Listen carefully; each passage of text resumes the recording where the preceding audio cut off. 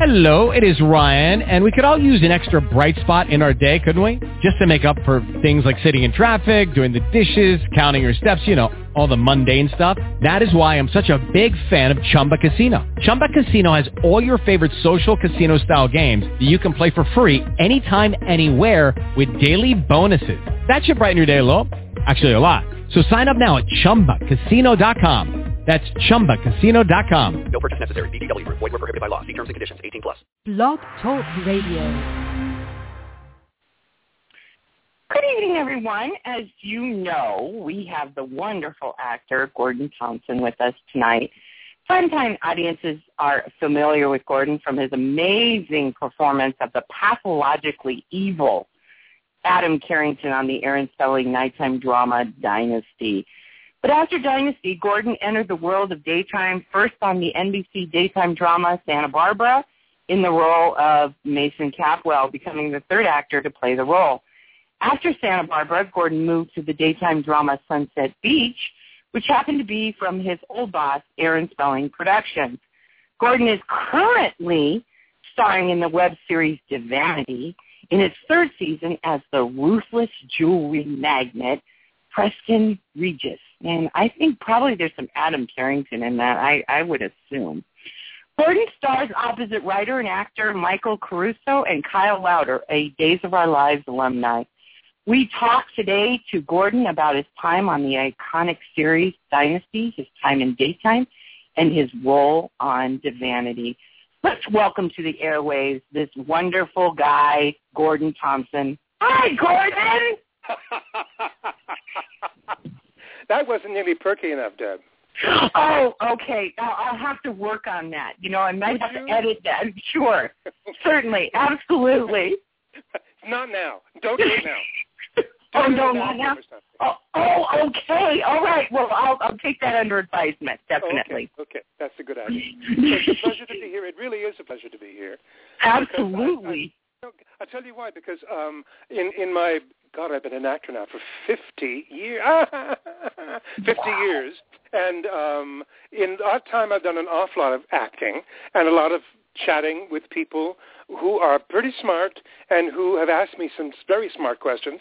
And I'm very looking forward very much to talking to you as a result, because you're part of, I think, a really rather wonderful tradition in show business, probably since the Greeks, of just interviewing people that people find interesting, and that's very nice. And I think that's enough chitter-chatter from me. Sorry. No, it's all about you. It's all about you, Gordon. Did I not send you that memo that the whole interview is about you, or the whole chat is about you? No. No, then it's going to be very boring. If it's all about one person, that's boring. But I'd be glad to talk to you about what I have done, how my hat size, the color of my eyes, my first dog, my first cat, all that shit. If you want, sure, I can do that.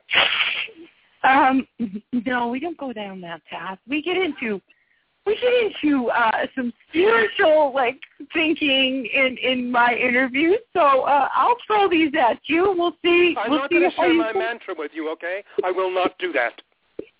Oh, darn. And that was my whole purpose for this interview. Darn it. Sneak out my mantra? Yes.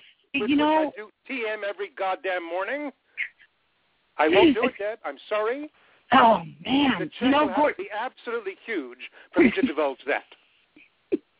All right. Well, we'll see after this interview if I can, twist your arm a bit. Well, not my arm, but something else. Okay. You were born in Ottawa, Ontario. Yes, I was. What was your upbringing like in Ottawa, and did it shape who you became as an actor? Actually, my father was working for the Foreign Exchange Control Board during the war. That's why I was born in Ottawa. And we very quickly moved to Montreal, and that's where I grew up. I went to McGill University. I went to my father's school on an old boys scholarship. I mean, it was the kind of school we had crests and tie and jacket. That's what all the guys wore. It was that kind of school.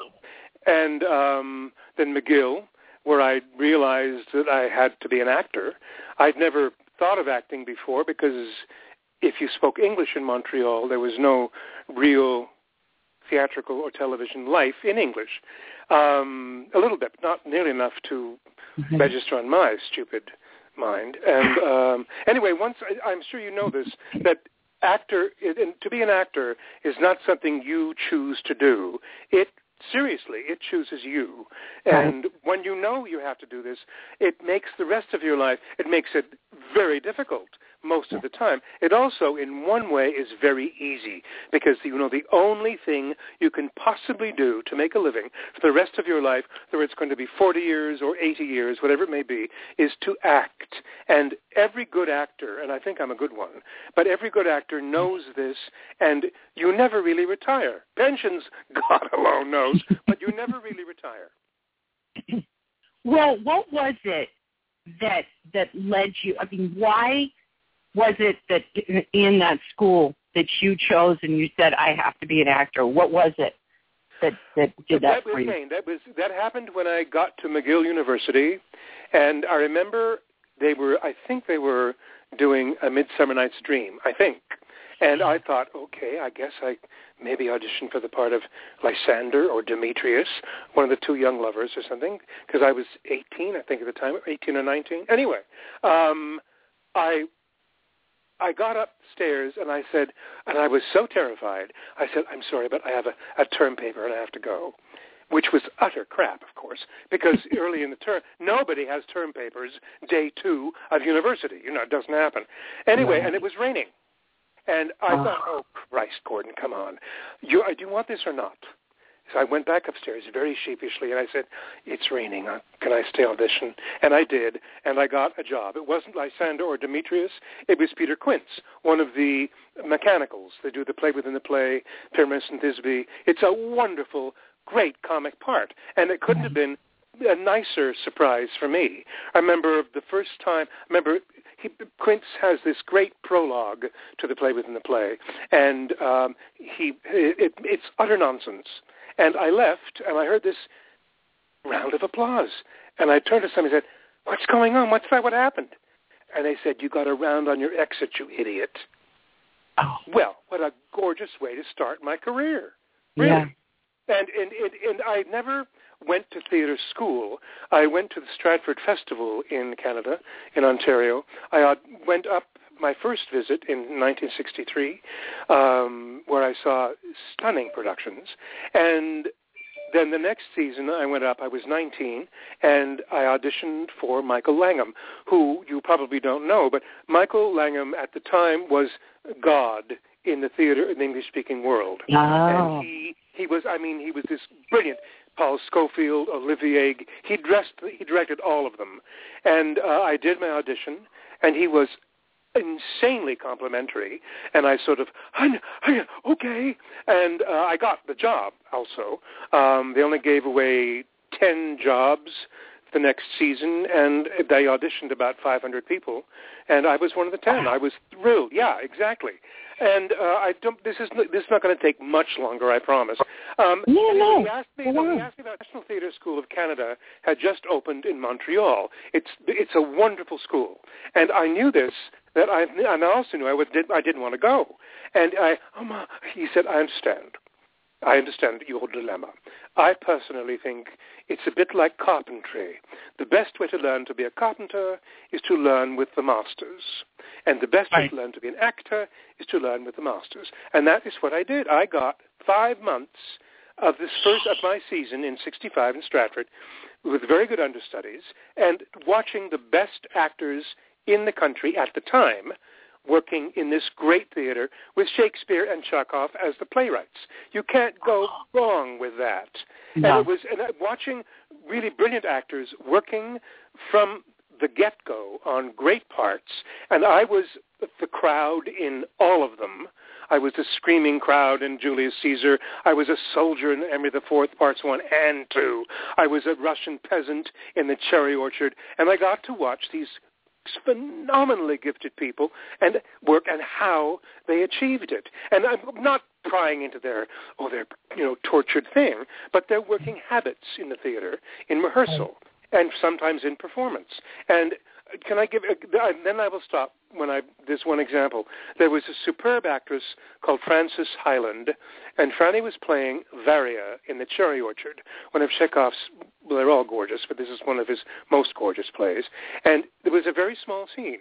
She had to walk on stage, and this blustery, up-and-coming sort of boss person, with whom she was in love, doesn't ask her to marry him.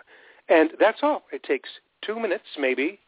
And Franny, from her last exit in Act 3, all through intermission to her entrance in Act 4 of this teeny tiny scene, she would pace up and down the corridors of the theater in costume, ignoring everybody, and we all ignored her because we knew what she was doing. She just walked around for about 20, 25 minutes, quietly gathering herself. There was no camera, but there were 2,000 people out there watching her. And she went on, and with, 3 or 4 lines and 2 minutes, you could hear every single person in the theater recognize the fact that they've just watched this woman's heart break. That is an extraordinary achievement. Wow. And and we all watched it happen and that is a habit that stuck with me from that day to this. If I have the time, and if I can't have the time on the set or backstage or in the studio, I'll make it for myself at home quietly and grow into what I need to find in me, because an actor has to be empathetic, otherwise he can't act. And then I can produce something interesting. That's one reason why Adam Carrington wasn't a bore. He could have been a massive bore if he'd just been this sort of meanie. No, thank you. That's boring. So I thought about it, and it was not hard because I've been acting at the time for 17 years. So it was fairly easy for me to find something interesting to do with the part. And that was all thanks to my very early experiences at the Stratford Festival when I was 20. Wow, and that's what makes you an amazing actor, though, Gordon, is because you take it. Amazing actors take it to another level. Because as an actor, I know you have to, if there isn't a backstory, enough of a backstory or enough of an interesting backstory, you almost have to make it for yourself in order to develop your layers for what you're doing. Absolutely. Absolutely. And luckily, I think Adam was the last time they introduced a male character with any kind of interest.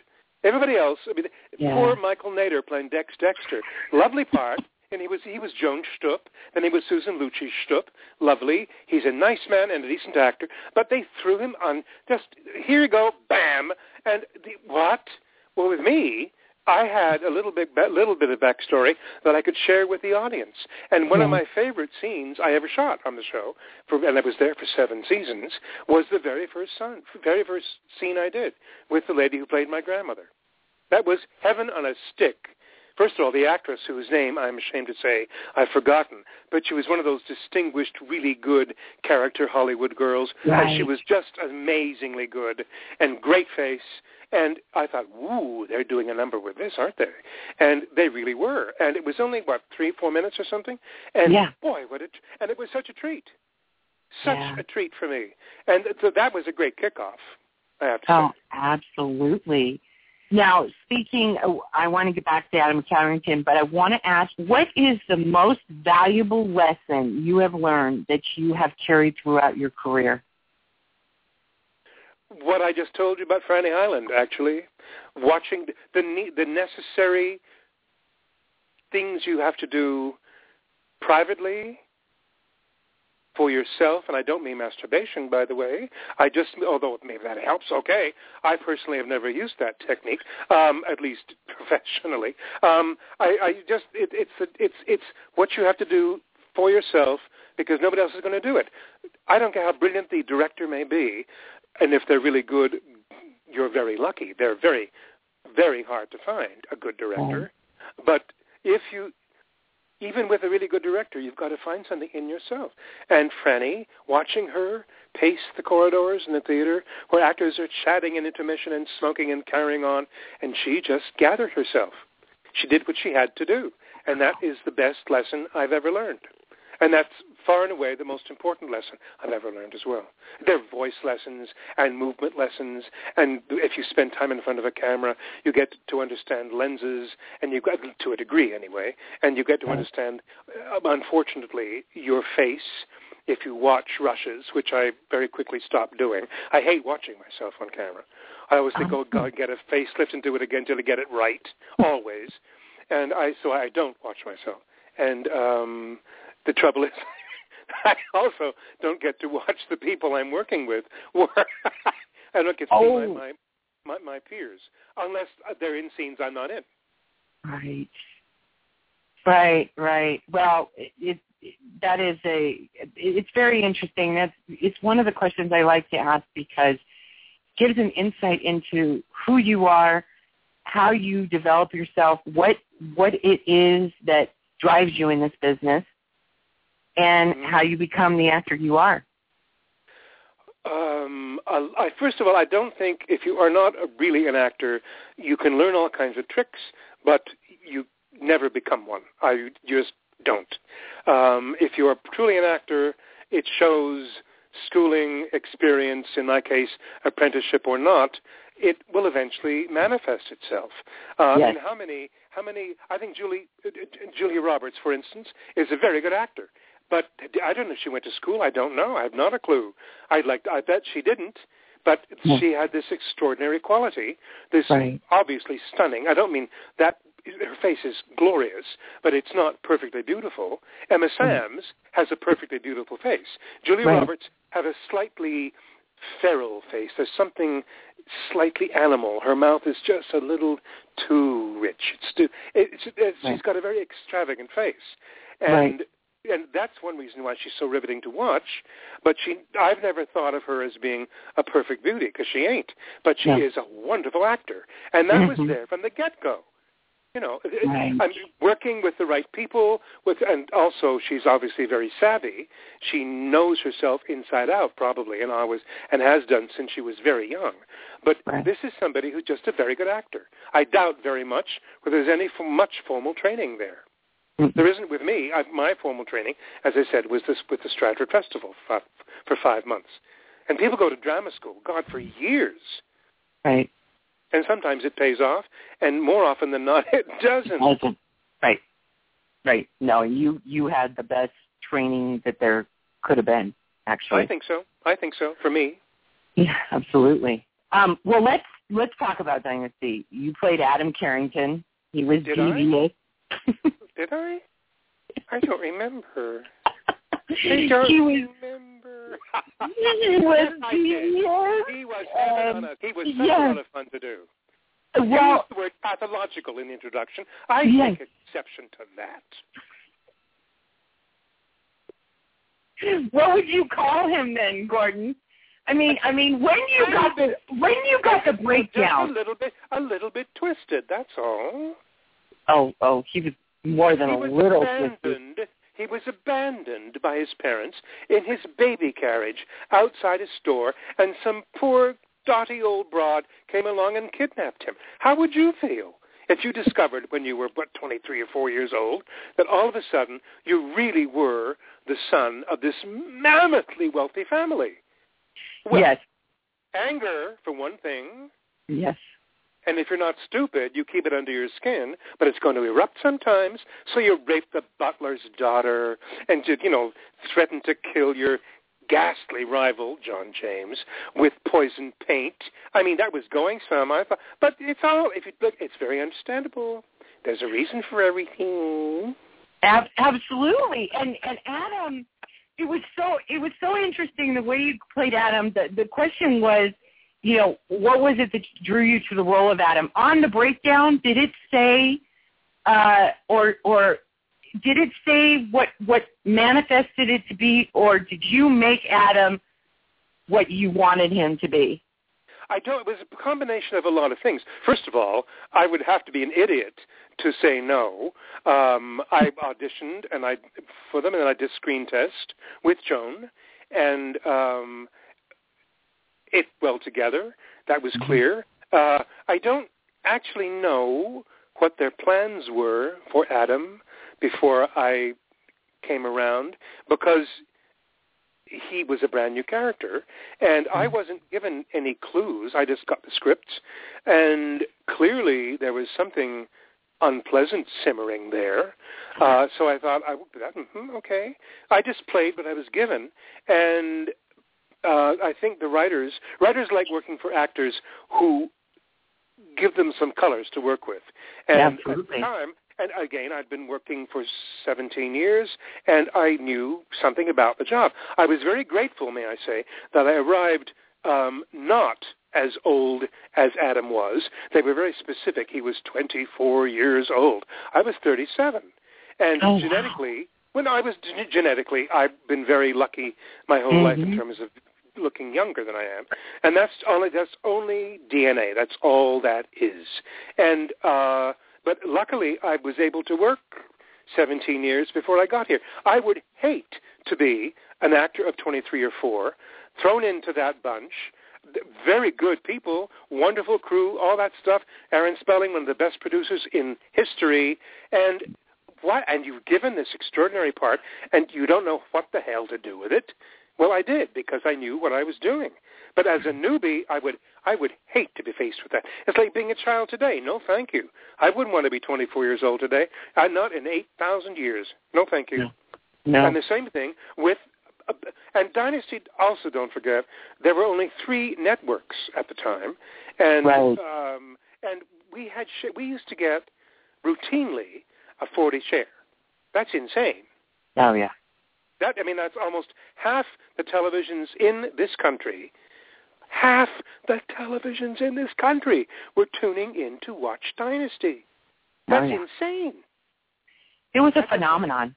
It was absolutely a phenomenon. And that actually leads me into the next question. It was known worldwide, because I know you guys were known worldwide.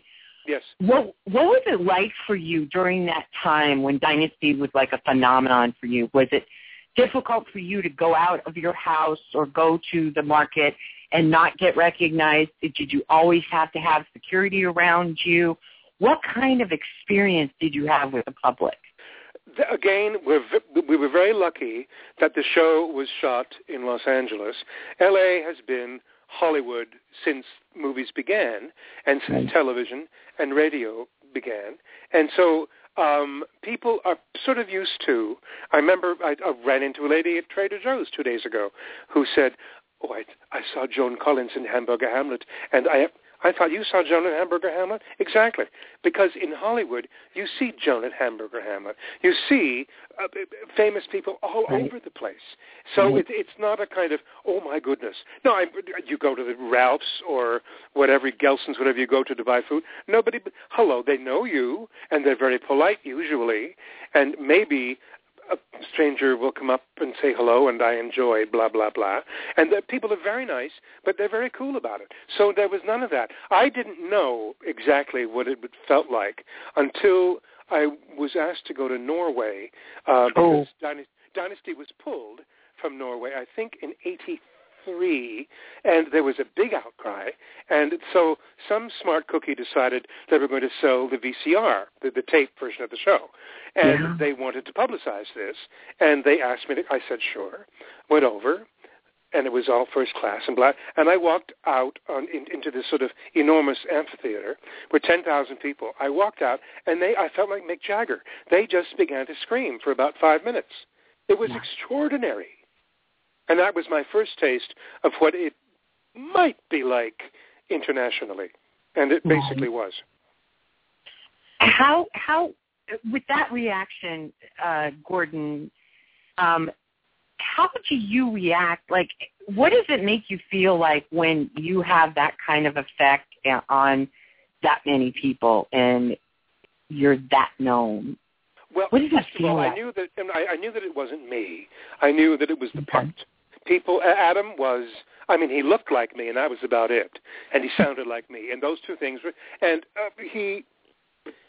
whatever the writers and directors and I put together is what interested them and made them start yelling. It wasn't Gordon Thomson doing this. It was Adam Carrington, who happened to look like this person, little tiny person on the stage 100 yards away. You smile, you laugh, and you can't take it seriously. But it is an experience that I'm very glad I had, because it's 10,000 people screaming, "We love you," even though they don't know who the you is they're screaming at, but you know who you are, so you can take it for what it's worth. And it's what it's worth. It's about 0.001% is me, and the other 99 point blah, blah, blah is Adam Carrington, is the show, is the power of television, which at that time was even greater than I suspect it is today, because, as I say, there were so few channels, networks. Mm-hmm. No, it was wonderful. I think everybody they wish they'd paid me. They didn't pay me for the trip, but never mind. That's just called having a really inadequate manager, which I did have a very inadequate manager. But that's neither here nor there. That with my experience, and it fed from Norway. It was never that enormous and that sort of hugely vocal again, because I'd never met a crowd that big ever again. But I certainly, in England, in France, I went to Gorée Island in South Africa. It was an astonishing feeling. I got to go to these great places only because of the job and because of the popularity of the show. Nobody talked about it much because we were all so busy doing it. But I suspect that all of us who were regulars on the show who wanted to travel were able to and have the same experience I did. I'm sure. That would go for any actor who was as lucky as I was during the 80s. I mean, that was a hell of a time. Absolutely. It kind of is baffling to me that you weren't getting paid for personal appearances, though. Eventually I did. No, eventually I did, believe me. No, this was the first time, and I had never done it before. The one thing being a Canadian does not train you for is how to deal with money and PR and all that stuff, because Canada does not have a star system, and I came here from there to do this, and God, this business in this city is very, very star-oriented. And at the time, I was never a star. I've never been a star, but I was certainly a sort of substrata sort of performer, and also a co-star sort of person. I've never been over the title in any sort of really big, flashy, splashy way, which has probably saved my sanity. But that was an extraordinary feeling. Sorry. Oh, wonderful, wonderful. Now let's get into daytime. You were on the daytime drama Santa Barbara, where you were the third actor, play Mason Capwell, who was phenomenally huge as well. What was your biggest challenge taking over this role on that show? Well, the first actor was a very good actor called Lane Davies. Right. Lane decided he wanted to stop when his contract ran out. And then Terry Lester took over. And Lane also won Emmy Awards for his performance. I had not seen the show. And Terry left after 2 weeks. He just he didn't like it. He thought, no, this is not for me. And they were panicky. And Dynasty had gone off the air, I think, the previous year. And I was called and offered the job, and I said, no, I'm a prime time kind of guy. What is this daytime stuff? Because I was a snoot. I'm an idiot. I was a fool. And I said, okay, fine. And I took the job, and the lovely people, and the writing was the best written. Mason was the best written part I have had on television in my life. He was brilliantly written. He was also a brilliant man. And the challenge was, and thank God I could meet it, was learning 35 pages a day, 5 days a week, for 2.5, 3 years. they knew, first of all, they knew how much I loved playing the part, and they knew that I could learn lines. And Mason never shut his goddamn mouth. So, no, really, and he was passionate, he was sexy, Absolutely. He was smart as a whip, he was all these wonderful things, and he was a joy to get into. He was really a treat and a half, and I had a great time playing Mason. And I was very sorry and very surprised when the show was pulled. I still to this day do not know why it was pulled. No, I have no idea. I do know that Santa Barbara had, or was that Sunset Beach that had Pratt? But Sunset Beach, Charles Pratt, and I don't know who is it. Anyway, he went on to be a consultant for Desperate Housewives. Charles Pratt. Yes. Yeah. And so I'm not certain why it was pulled. I do know that Santa Barbara started during the Olympics of 1984. Right. They premiered while the Summer Olympics were on.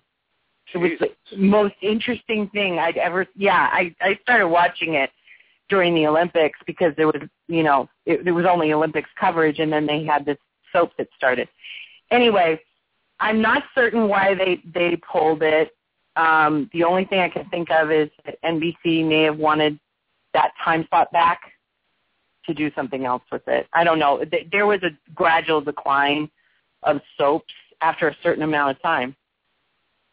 And I was hoping to spend my sunset years playing some doddering old patriarch and on some daytime drama, but they've all gone.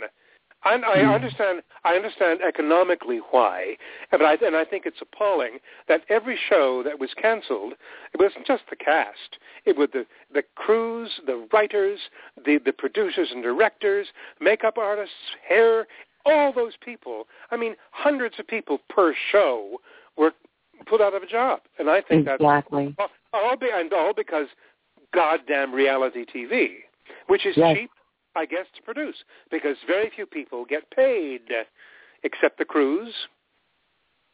Nobody writes that stuff, do they?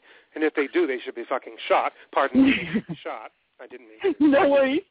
I'm trying to edit myself as we go along.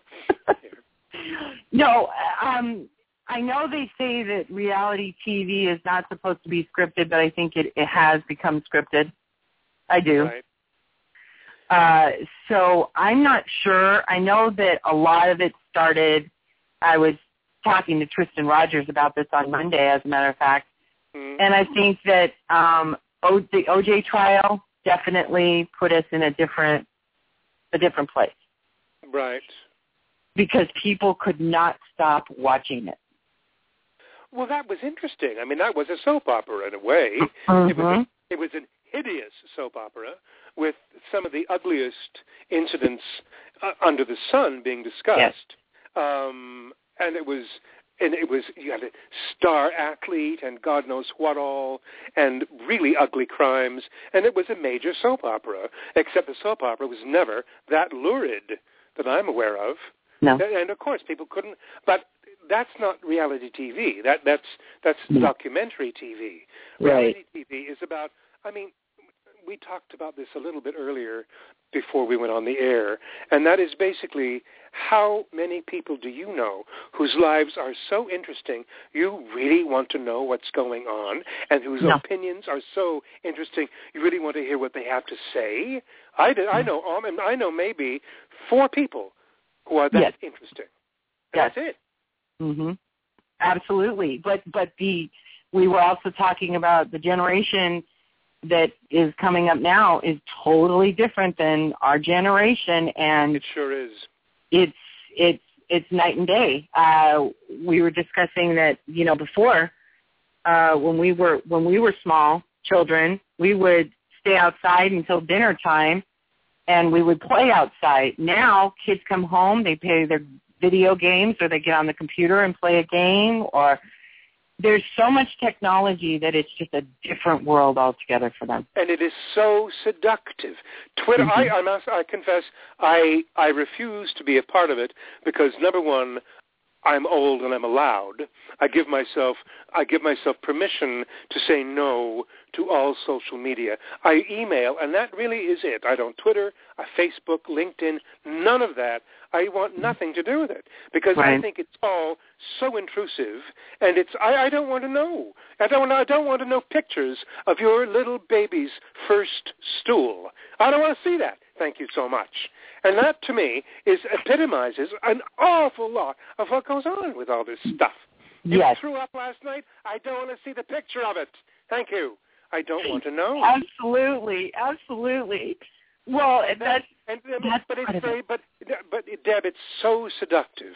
And our kids come home, and somebody told me this, that she didn't present her homework. She'd done her homework. Well, I can't because I got home and I've got half an hour on Twitter, and then I have an hour and a half, 2 hours on Facebook, and there was no time. I'm thinking, what? Your education? It's going by the boards because people are seduced by social media. Now, and it's immensely powerful. And my God, because it is anonymous, unless you want to say, hi, this is me and this is my opinion, most people do not do that. They just express usually a terribly unattractive, unsympathetic, negative viewpoint. The Academy Awards.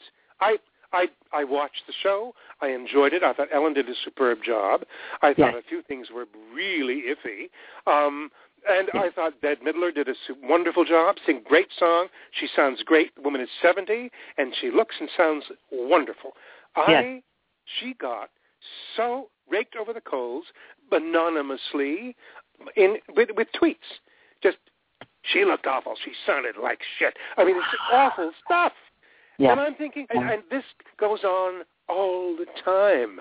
I'm sure that this conversation, I am being now so sort of aggressively uninvolved in social media that you know there are going to be tweets that, who does that asshole think he is? He doesn't know what the hell he's talking about, etc. Because they can express it anonymously and they can get it off their chest. And it's going to happen, and that's okay. But I have to tell you, and maybe I'm cooking my goose here, if ever I do any other network television or a film or whatever, I've got to be very careful to be as good as I can possibly be and as true to what I do for a living as I can be. Otherwise, I'm going to be raked over more coals because more people, everybody's a critic, you know? Yes. Everybody's a negative critic. Which I find very, very sad. And it's created a very negative, I think, a negative sort of network. And I don't mean network as in television network. No. A network as in links. LinkedIn is a very good way to put it, a name for one of these systems. Right. But it's linked all around the world. Everything is tied together. It really is like chains. And it's not forgiving chains. No, and we've given way too much. Unfortunately, the Internet is the best thing that's ever happened to us and the worst thing. And, you know, the reason I say that is because we have all of this technology at our fingertips and we know so much more and we can find out so much more than we did before. But at the same time, there's nobody policing it either. There's no jurisdiction on it. There's nobody saying you can't have that kind of a website. So when you're talking about the World Wide Web, anything is possible. Anything that you want to know about, including anything about making a bomb, is on the Internet. And that's frightening. Isn't it, though? Yes. Yep. It's very frightening. I mean, before we had, you know, controls and things like that, ever since the Internet came up, and nobody can figure out how to police it. Right. So it is always going to be uncharted territory. It's always going to be something that, you know, that's why parents have to watch their kids on the Internet, because they can go places unless you put like a specific lock on your computers at all times. They can go different places. Even companies that you work for have blocks now. You can't go on this website because we don't support it. that kind of thing. That's what companies have had to do because people were surfing the web at work. And Of course. It's so easy to do. It is so accessible. Yes. God. And writers, I'm sure you know lots of people who write fiction or and people who write. And somebody was telling me the other day that if you're searching for a word and you can't think of it, Google it. You'll get all kinds of... Why? Yes. Shakespeare, nobody has written better than he wrote. He wrote without a goddamn Google. No, sorry. Use your imagination, use your mind, use your education. I don't want to know that there are 8,000 synonyms for the word whatever, fart. Yeah, okay, that's fine. But, sorry, use your imagination. Absolutely. The thing is that, and you were trained in Shakespeare. I just want to go back to that for a minute. And he wrote in an iambic pentameter, which is fascinating. Yes, I agree. That is a fascinating. Shakespeare was one of the most amazing writers, and one of the most. He wrote in code, but he wrote very eloquently. Oh, stunningly. Yeah. He expressed, I'm not as a Shakespearean scholar as I would like to be because I'm lazy, but I do know that what he wrote has lasted for 400 years, more or less, or 350 anyway, and it is as powerful today as it was when he wrote it. Actors love working on his stuff because it gives them so much. He wrote richer stuff than anybody else in history. And the poetry, people sometimes get kind of worried or nervous or, no, they're put off by it. Why? Poetry has become almost a dirty word for a lot of people. Why? Why? Real poetry is so beautiful, and it's not just lyrically beautiful and graceful. It's beautiful because it's true. There's a huge power in great, beautiful expression. Absolutely. To be or not to be. Think of that. It's such a... Jack Benny made a very funny farce with that as a title. But if you'd think about it as a line, this confused, screwed up young Danish prince is just going out of his mind. He's seen murder and incest and all kinds of stuff, and he's going, is he going to live or die? He doesn't know. Well, what is the best way to put that in you're talking to yourself? To be or not to be? That is the question. It's the question. Yeah. And that's stunning line. That is a stunning line. It's poetry, it's beautiful, and it is immensely powerful. And Absolutely. It couldn't be simpler. There's nothing simpler in life, in words, than those words. And Absolutely. the power they have is enormous. If anybody has the guts to think about existing or not existing and what that means, well, that's going to make you sit still for quite a long time if you are old enough to vote. And Absolutely. I mean 7 years old. Yeah, oh God, yeah. And that's poetry. Yeah. That's Shakespeare, and that's poetry. And people, oh God, if you're going to Google and if you're going to, tweet and all that, please don't forget. Maybe read a sonnet a night or something. Right. The greats. Yeah, absolutely. Yep. Well, let's talk about your online series, DeVanity. Yes. What can you tell us about the show and your character, Preston Regis? Who is this guy? Well, I'll tell you something. Michael Caruso is, first of all, he is so smart. Michael is a very, very bright, intelligent man. He's a wonderful writer, particularly, and he offered me a job on DeVanity. I had not seen the show, and he said, do you want to be good or bad? And I said, are you kidding? Well, because good, I don't think I'd like to maybe have a bash at good, but I do know how much fun it is to play somebody who is on the darker side of things. Yes. So he wrote Preston basically for me. And Preston is not a nice man. He's not a good father. One of his sons, actually, Michael plays, Jason, who is the leading character in the piece.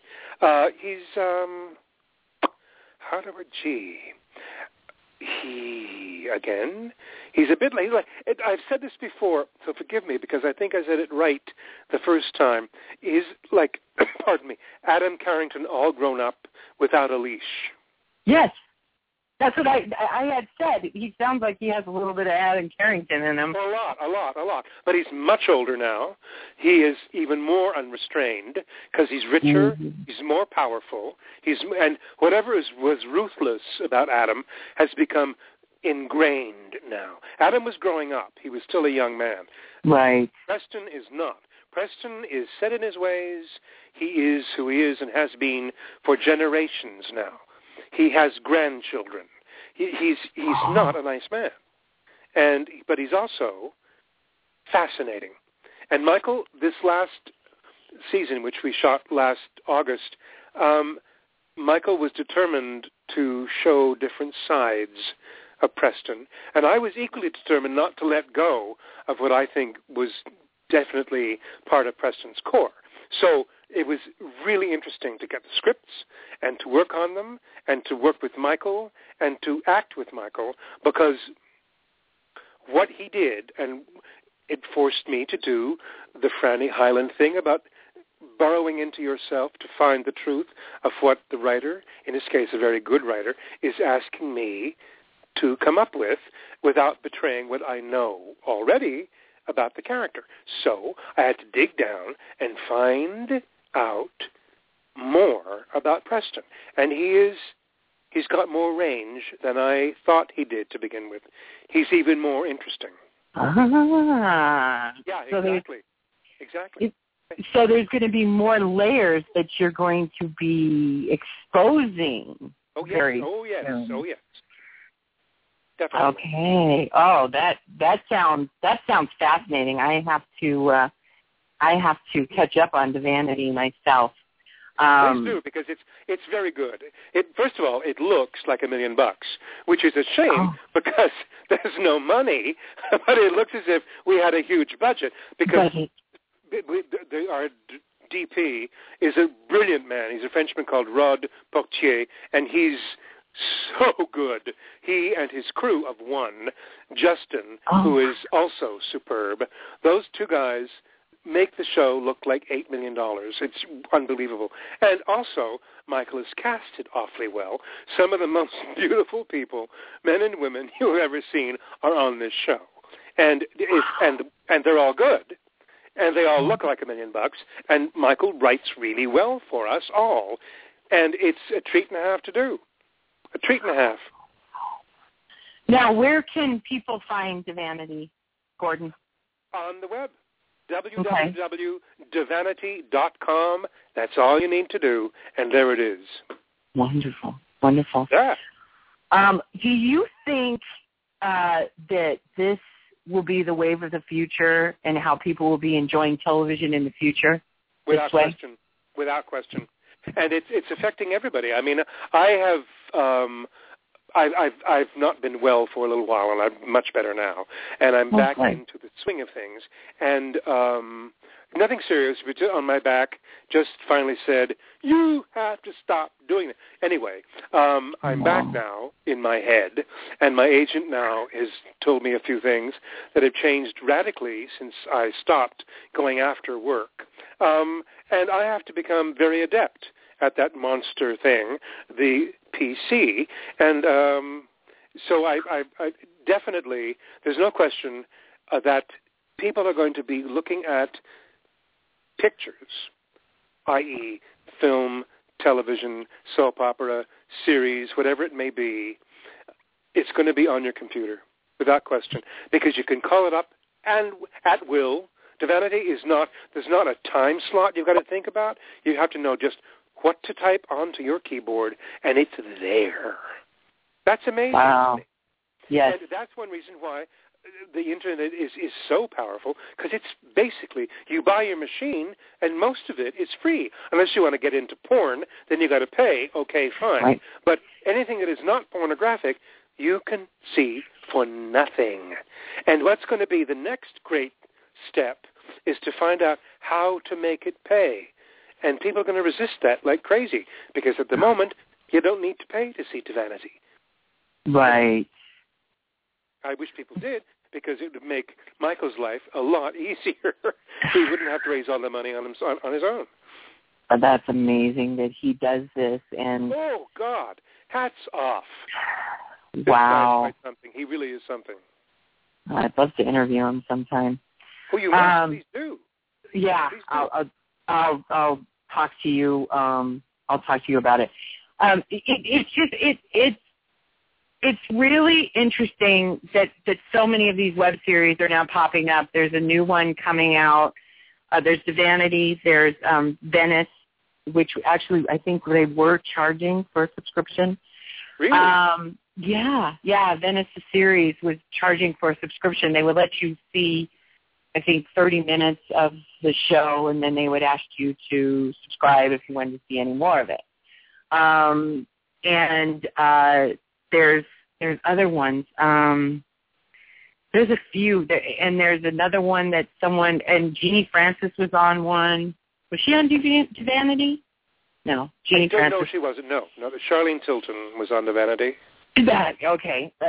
Jeannie Francis was on one. It just seems like there's a lot of actors that are going in that direction, and I don't believe that it's because there's no work out there. I think that this is the new wave of work. I think this is the new wave of acting is going to be a web series, and they're going to start making money because people are going to have to start doing that in order to be able to see what they want to see now. Yeah. I hope you're right. Right. And as an actor, we've been around for so long, I think, and I've watched things change. It's a sociological phenomenon. Somebody was talking to Agnes Nixon, I think, last year in New York, and this very thing. Agnes Nixon practically invented daytime soap. She wrote All My Children and Susan Lucci's part for the whole 40 years of the show's existence. And she began in radio. 15-minute episodes, half-an-hour episodes. Suddenly on television, 15 minutes, half an hour, an hour. And now it's on the Internet. And she's watched change from the catbird seat. She saw it from the very beginning. And I think she didn't, I don't think she said, yes, it's going to be like that. I think she said something like, yes, I suspect that is what's going to happen. Well, I would take it a step further, not being as tactful or as tactful will do as she. But I think yes, it's going to be, because it's so easy to access. Yeah, it's so easy. Yeah, and I'm wondering if the production, because that would be a question I would ask Michael, if the production is cheaper to do than doing it for a network. I would think that it would be a little cheaper to produce it. Much cheaper. Oh, sure. Yeah. Michael uses his own apartment to shoot a lot of it. Wow. And he fortunately has a wonderful apartment in downtown Los Angeles with very high ceilings. And he has Rod Potier, who is his DP, as I said. So it looks like $1 million, but it costs him not nothing, but not very much. Not very much. And money is the big difference. People have asked me the difference between, for instance, Dynasty and DeVanity. And the answer is money. That's all. Because we're all there. In both cases, everybody was there, from Aaron Spelling to the lowliest gopher. We did the show because we love to do our job. We love to do it. And at Aaron Spelling, we got paid. On the web, a little bit, but not much, and that's okay too. Because, number one, I'm old enough now, I have pensions and Social Security and God knows what. So, and don't have any money of my own, but it's all sort of, it comes in every month, and I can sit back and relax now because I'm an old fart. And as an old fart, I can just sit here and purr like an old tomcat. But it's. I wish people were able to make a proper living, because it is the wave of the future without question. And people do it because we love it. And now more than ever, we do it because we love it. Yeah, that's definitely. That is the only difference. With the emergence of Dallas on TNT now, with the new, did you know about the new Dallas on TNT? Yes. Do you think that there's a possibility that Dynasty will follow in the same? As a matter of fact, I never was able to answer that question before because, like most people, I thought, well, yes, it's a no-brainer. Sure, they're into season 3 now, I think, aren't they, on Dynasty? Yeah. Well, and I have a feeling that Linda and Joan would be willing to put certainly little, hi, we're here, at least once in a while, and they're logical two poles, John James and myself, rivals. We hate each other. The characters did, and we adore it. We're good friends, JJ and I. But the point is, it's all built in, Tracy Scoggins and I had a long talk about this. Tracy decided that maybe Monica and Adam, although they're second cousins, they can marry and they have a kid. And the kid is gay. How wonderful to saddle Adam Carrington, homophobic jerk of all time, with a gay child at a time in history when the kid is not going to be bullied by his asshole father. That's true. Well, this is all possible. And that's just sitting across a restaurant table with the beautiful and very smart Miss Scoggins. Well, Jeffrey Lane, who is the PR to the world, Jeff and I discussed this. He represents Stephanie Powers. They are reviving Heart to Heart in the same way. And the network doing it, the cable, it's Cozy TV, I think. And Jeffrey went to New York to discuss this on behalf of his client. And he said, why aren't you people possibly going to do Dynasty? Because, blah, blah, blah. And he said, as a matter of fact, we'd love to, but there's a big problem. The Shapiros, who wrote the show, they invented it, and Sumner Redstone, who is some huge pumbaa at ABC in those days. And it's very expensive.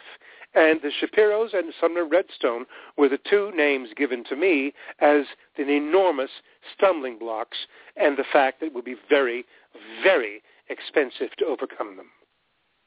And that's the reason, which I found astounding. I thought, they probably have more money than God right now. Right. Why not? Just, people are dying to see a continuity the way they have with Dallas. It's not an accident Dallas is successful again, because people are interested in what evolves. And with Dynasty, there are more of us around. Yes, that's John why. John died, I think, 3 or 4 years ago. I confess I don't remember exactly how long, but Linda, Joan, Catherine Oxenberg, Jack is around, I'm around, Emma's around, Nader's around. People are around. And all of us, I'm sure, would love to get together again because it was a very good bunch. We got along, not all of us all the time, but most of us all the time. Yeah. Disappointing, Gordon. Oh, my gosh. I agree. That is why... Yeah, that just begs the question, why would the Shapiros, why would they put a roadblock up for something that would be successful all over again? I have no idea. Maybe they wouldn't. Maybe they feel they wouldn't be able to control it as well as they used to be able to. Also, they don't have the great partner in Aaron they had. That may be one reason. I don't know. I'm just trying to, figure out reasons. I think I can't think of a single good reason. Because I'll tell you right now, the person to be in charge of production would be Michael Caruso. Michael knows more about Dynasty from the word go than I could share. I've forgotten half of it because I'm getting old. But Michael knows everything. And Michael was born the year Dynasty began. Oh, wow. Yeah, exactly. Exactly. So he grew up with that. He didn't. He didn't. No, he was 9 when the show went off the air. But he obviously discovered it in reruns or cable. Or, I don't know. I don't keep track of these things because I'm lazy. But he found the show, loved it, and decided to watch as much of it as he watched the whole damn thing. And he has an extraordinarily retentive memory. Wow. Yeah. That's amazing. Yeah, I agree. That's amazing. Well, this has been a wonderful interview with you. Thank you so much for taking this time with me. Well, thank you. I've had a good time. Oh, it's been wonderful. Will you hang on the line while I just wrap this show up? Yes, absolutely. Oh, okay. This will conclude our interview with Gordon Thomson. Again, the series is DeVanity, DeVanity.com. Go on the web, find out, and find out all about Preston Regis. This is Deb from Media Nite Radio. Have a great night.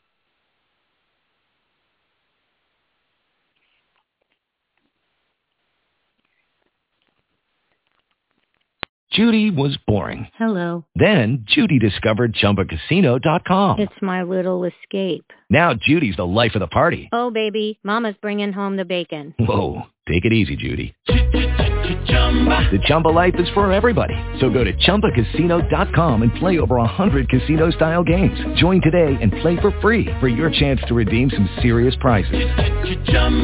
ChumbaCasino.com. No purchase necessary. Void where prohibited by law. 18+ terms and conditions apply. See website for details.